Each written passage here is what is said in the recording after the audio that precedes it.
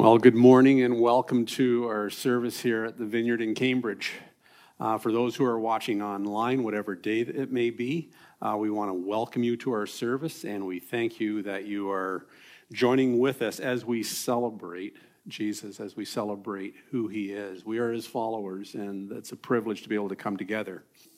This morning when we were praying before service, Chris, you prayed a prayer, and I thought, oh, dude, that's a dangerous prayer to pray.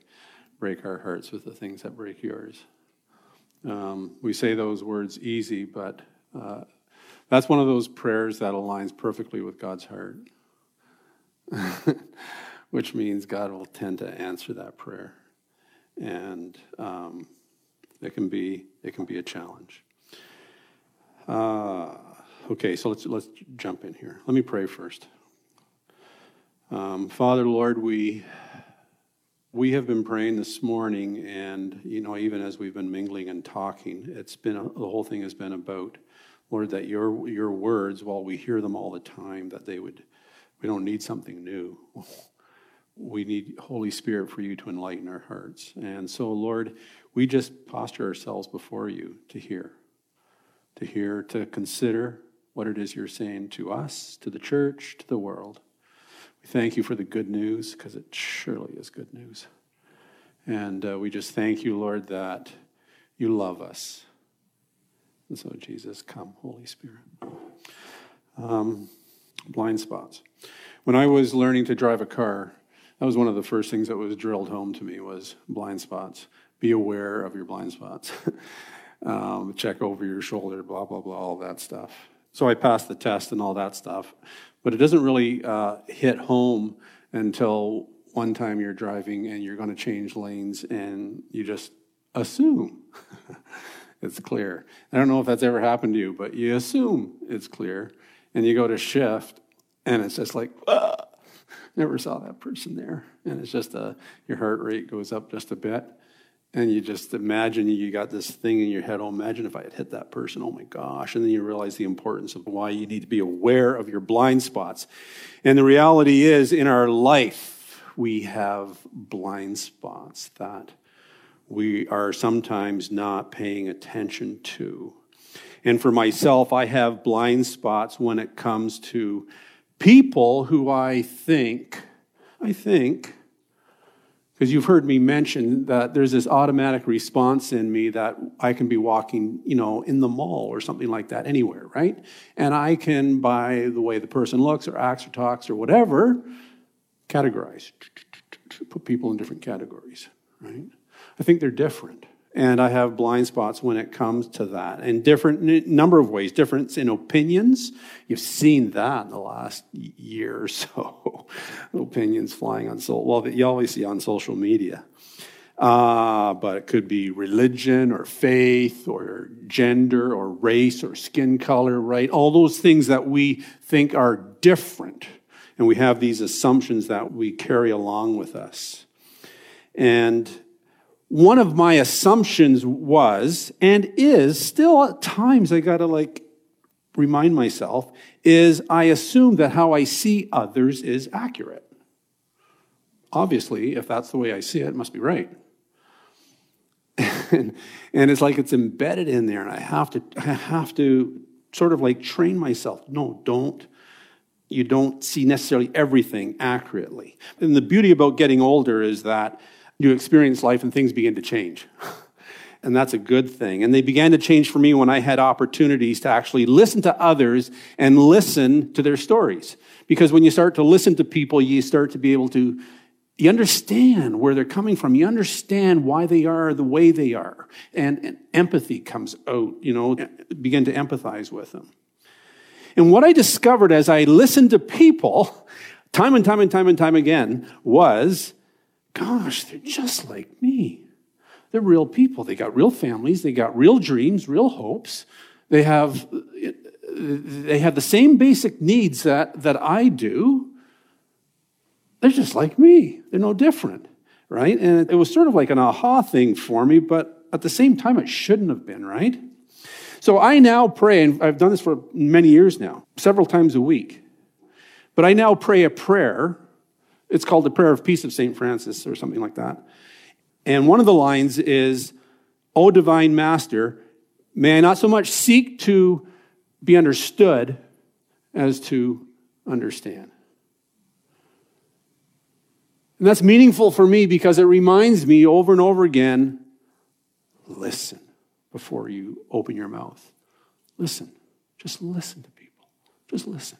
And I've learned too, and it's still hard, but listen without figuring out what your response is going to be. Just listen, right? Just listen. And for the past 10 years now, I have been trying to understand the pain of others and what they live with day in and day out. Because as I get older, I realize I don't understand everybody's story the way I should. And what I've learned with some people, what you begin to hear, especially people who deal with pain, and I'm not talking physical pain, emotional pain, social pain. All of their life, they've walked in this place where all of their life, it's only because of someone or society somewhere told them that they were different and not welcome or not acceptable. And what they were experiencing was an act of injustice. And I want to hear those people because I don't get it. I do experience life from a privileged position. I know we've heard this over and over again, but you got to hear me out here because I believe that God's saying something to me, so he must be saying something to you as well. You know what I mean? The opposite of injustice is justice, or doing the right thing. And last week, we looked at one sentence in the book of Micah. Micah was a prophet in Judah, and it was near the end of Micah where the people of Judah recognize they have been unfaithful to God. They haven't followed God's ways and God's word. And they go, well, so what do you want, God? What do you want from us? Do you want us to sacrifice everything? Do you want to sacrifice our kid? Like, what is it you want? And God says to them these words that's recorded in Micah 6:8, "No, O people, the Lord has told you what is good, and this is what he requires of you. To do what is right." In other versions, it says justice, do justice.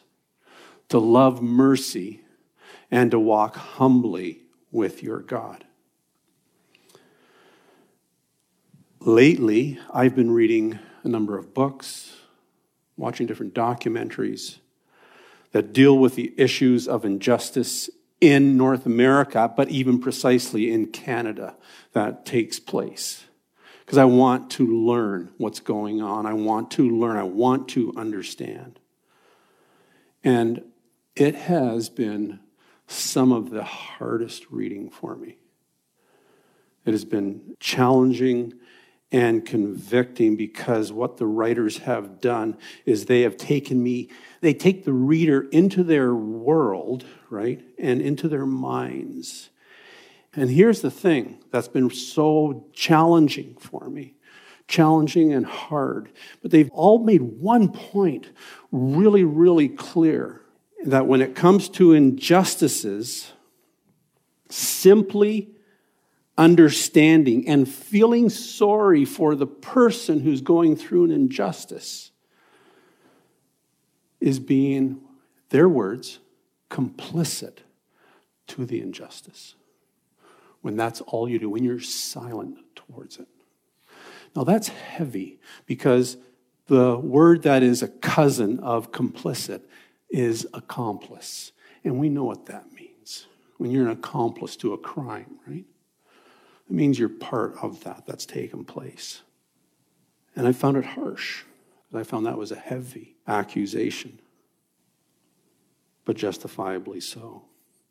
And my immediate response, because what I noticed, and here's the thing too, here's a good tip for you. When something occurs, pay attention to how you respond and ask yourself and ask God, why do I respond this way? What is that all about? Because my immediate response when I would read this at first was, I would defend. It was defense. It was like, whoa, hold on a second. Who are you to say that to me? You don't know me, right? But then I realized what I was defending was my inactions. This is reality. My inactions, but also defending that, well, I'm a peacekeeper, right? But at the expense of others. And I prayed.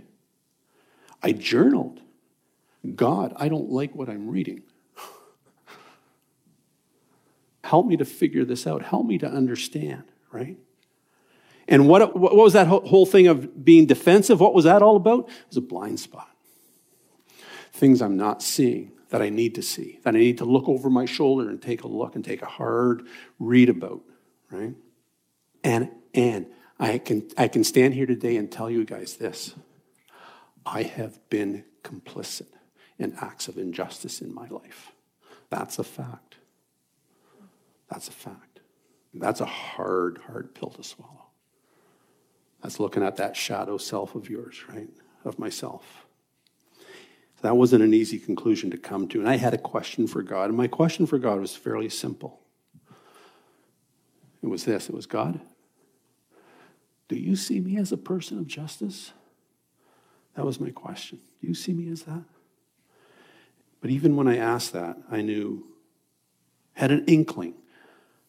I knew what the answer was, right? What I sensed God say to me was, well, it depends on what the issue is for you, Scott. Depends on what the issue is. Your heart is for justice, but sometimes you've been more concerned with the cost and what others may think than you are for the issue at hand.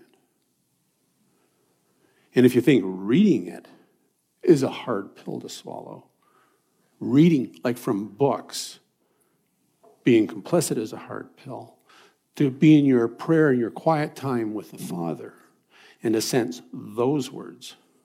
Because what I like to do is when I pray, when I have my quiet time and pray and I journal on my computer, I like to also write, I'll put in italics, what I sense the Holy Spirit saying. And it's like God going, you can do that, but don't you dare pick and choose what words of mine you're going to put down. You put them all down. That was a deal we had a while ago, years ago. So I had to put that down. Just look at it and just look and go, gosh, what do I do with this? Well, and God led me to a passage. It was to these words. It's found in Isaiah. By the way, this is what I discovered this morning during worship. So the words that God led me to in Isaiah, it clicked on me. See, Micah, we talked about Micah last week. Micah was a prophet in Judah. Well, so was Isaiah. And actually, Micah was a contemporary of Isaiah. What was going on at the beginning of Isaiah chapter 1 was, yes, same thing as with Micah, what God had spoken through Micah. The people have been unfaithful. The people haven't been doing what is right. And God says in Isaiah, you know what? You know your assemblies? Like, I don't even expect that from you. And furthermore, I don't even like your assemblies. I don't even like your sacrifices. Your offerings you make to me are nothing. I don't like your music. I don't know if you said music, but I don't like what you do, because the other thing you do, you sin against me. Basically what God was saying. Well, actually, the words in Isaiah are a little harsher than that, because prophets are a little harsher, right? It says, you're evil. You're evil. But God led me to the passage of, and God says to them, turn from that.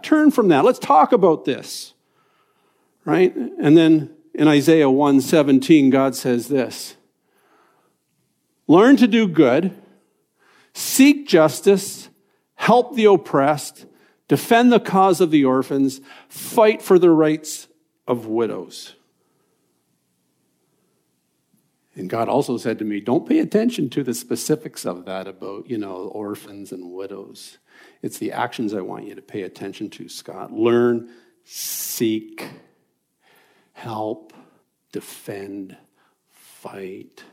That's justice there. Now, before we go any further, I want to show you a short video clip, because I like you to hear from other perspectives, okay? It breaks my heart to see Jesus used by the powerful as a club to beat the powerless into more submission, when the fact is that Jesus came for the powerless, to say that they have dignity in the kingdom of God, and that the powerful, well, they'll be at the back of the line because they've not used their power in wise and good and loving ways. One of the quotes from Jesus has had the biggest effect on my life since I first became a follower of Jesus in my teenage years. It's in the Gospel of Matthew chapter 6. He says, "Seek first God's kingdom and his righteousness. And if you do that, everything else you need will be taken care of." Now, the word righteousness is probably a bad translation, because when people hear the word righteousness, they think religiosity, piety. But the word actually is the word justice. And in other languages, you would quote this by saying, "Seek first God's kingdom and his justice." Justice is the right use of power. The kingdom of God is about recognizing God as the ultimate authority and power. So if we're concerned about the kingdom of God, we have to be concerned about justice. How are we using our power, our individual power as people with wealth, education, jobs, so many advantages? As people who vote in a democracy, how are we voting to use our power as a nation in the world? So this is the right or wrong use of power. Jesus constantly talked about power. For Jesus, power is exercised in servanthood. Power is exercised in love. You know, religion has been around a long time, and religious people are always doing basically the same things. They're arguing about each other for who has the best set of rules and the best set of doctrines. Jesus shows up on the scene, and he's not part of that game at all. You know, there are groups like the Pharisees and the Sadducees, they're fighting with each other. The Zealots and the Herodians, they're fighting with each other. And Jesus doesn't come and just work on the level of their fights. He moves things up to a higher level with this message of the kingdom of God. And so when people met Jesus, they could just tell his whole approach here is on a higher level than anybody else's. The place where I think we in the United States have to face this is it's very tempting for us to take the interests of God and the interests of the United States and treat them as if they're the same thing. What does it mean to be a citizen in the United States and to realize that God doesn't play favorites? And in fact, if God plays favorites, he plays favorites with the weak and the poor, not with the powerful and the rich and the well-armed. If we don't start facing that as Christians in the United States, we could find ourselves playing on the wrong side. Maybe all of us are a lot more out of sync with what Jesus really wanted than we realize. Maybe we've made little turns along the way and we have no idea how far we are out of sync with what Jesus really wants. I think you can contrast the kingdom of God with every kingdom or regime or ideology of this world by saying worldly systems are unified by their love of power. The kingdom of God is about the power of love.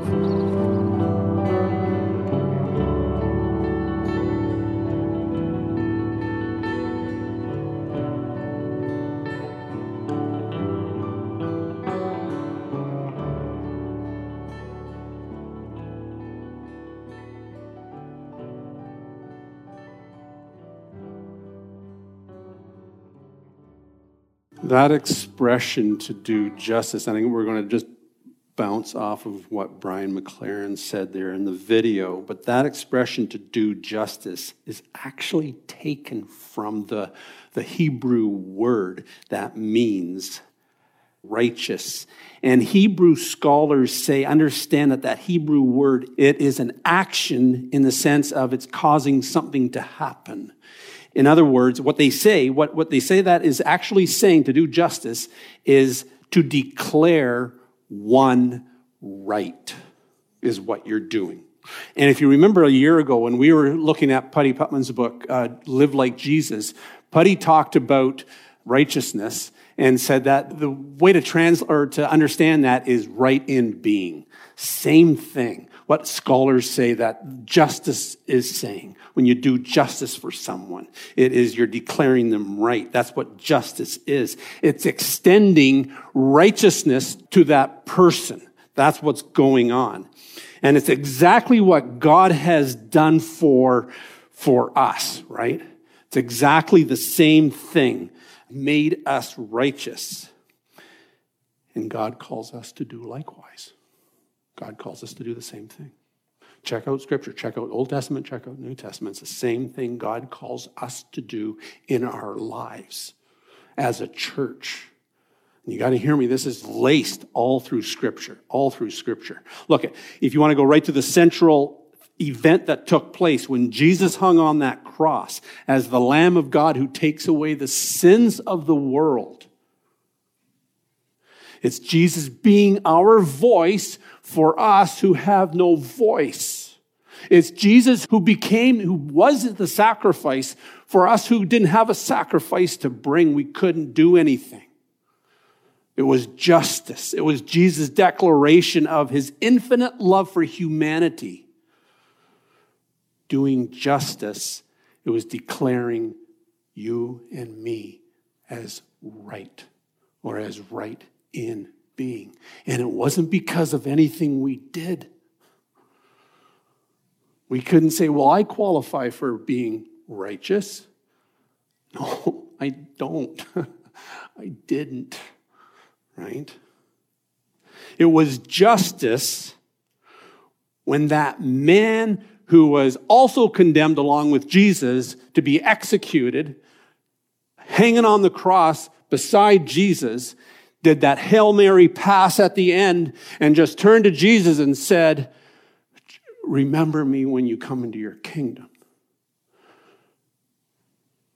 And Jesus goes, I'll do one better.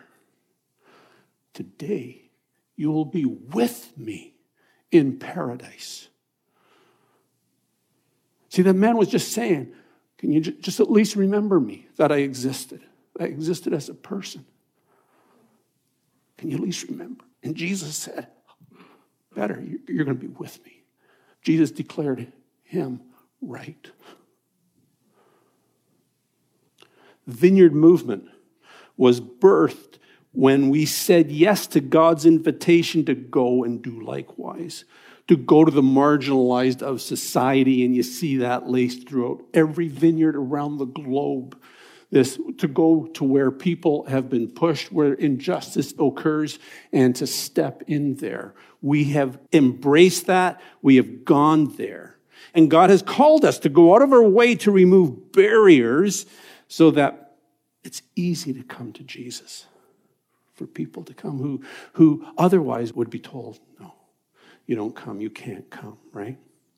And honestly, I'm thankful, I actually am, that we live in a city that the government leaders are at least willing to wrestle with the challenges we have in Cambridge, with our citizens, with some of our citizens who are experiencing homelessness or addictions or mental illness or whatever, anything that pushes people to the margins. At least our leaders are willing to at least wrestle with it rather than say, let's just sweep this under the carpet. Because they are our citizens. You know, they are. And God has called us, Cambridge Vineyard, right, to do what is right. And you just see it in how we care for the poor. You see that. But I want to drive this home a little bit more.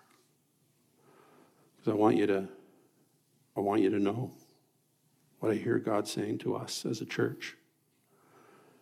Justice is not limited to the poor. It's not. We are required to extend it to all who experience oppression, segregation, racism, sexism, you name it. We are required, as people of God, that we will extend that right in being to others, to anyone who's been made feel less than. Understanding and feeling sorry is step one, but that doesn't end there. Justice is going the full on to doing what is right. Doing. That was one of the things God spoke through Isaiah to the people to learn, yes, but then to help, defend, fight.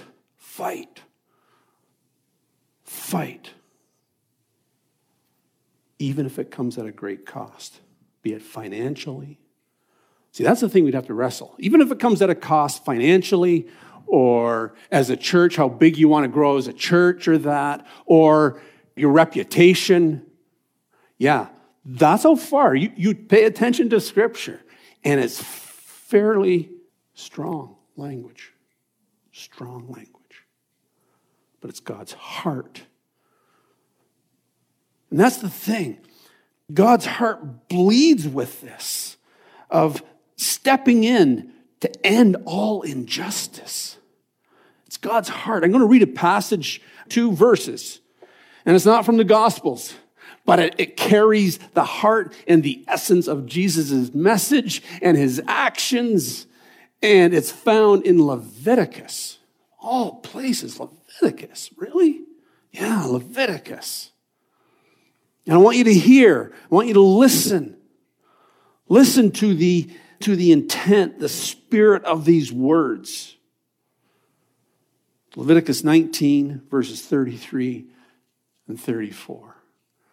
God speaking through Moses to the Israelites before they're going into the promised land is, do not take advantage of foreigners who live among you in your land.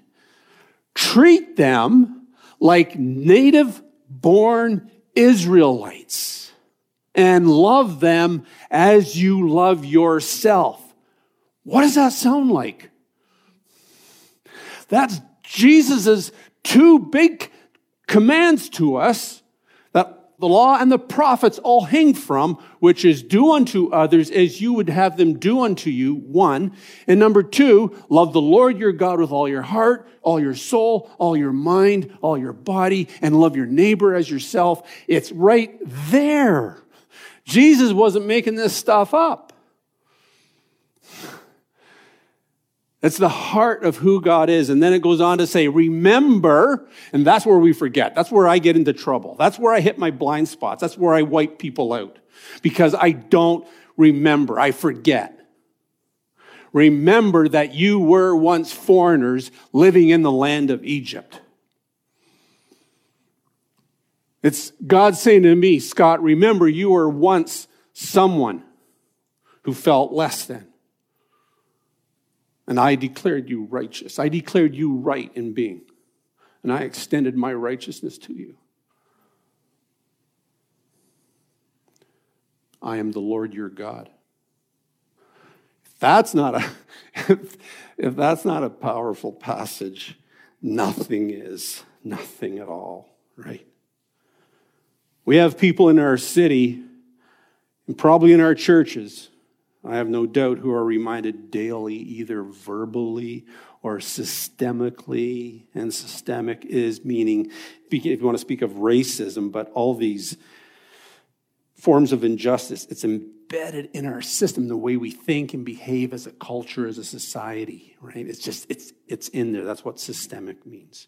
But there's people who are reminded either verbally or systemically every day, day in, day out in this city, that they are wrong in being. And justice goes, no, we're going to stand. We're going to stand. And we're going to be your voice. That action of standing in that place, when I do that, saying to that person, no, I know you've been told you're wrong in being. We're saying, God's saying, you're right in being. That's what God's saying. Now, we'll also say that justice is also judgment.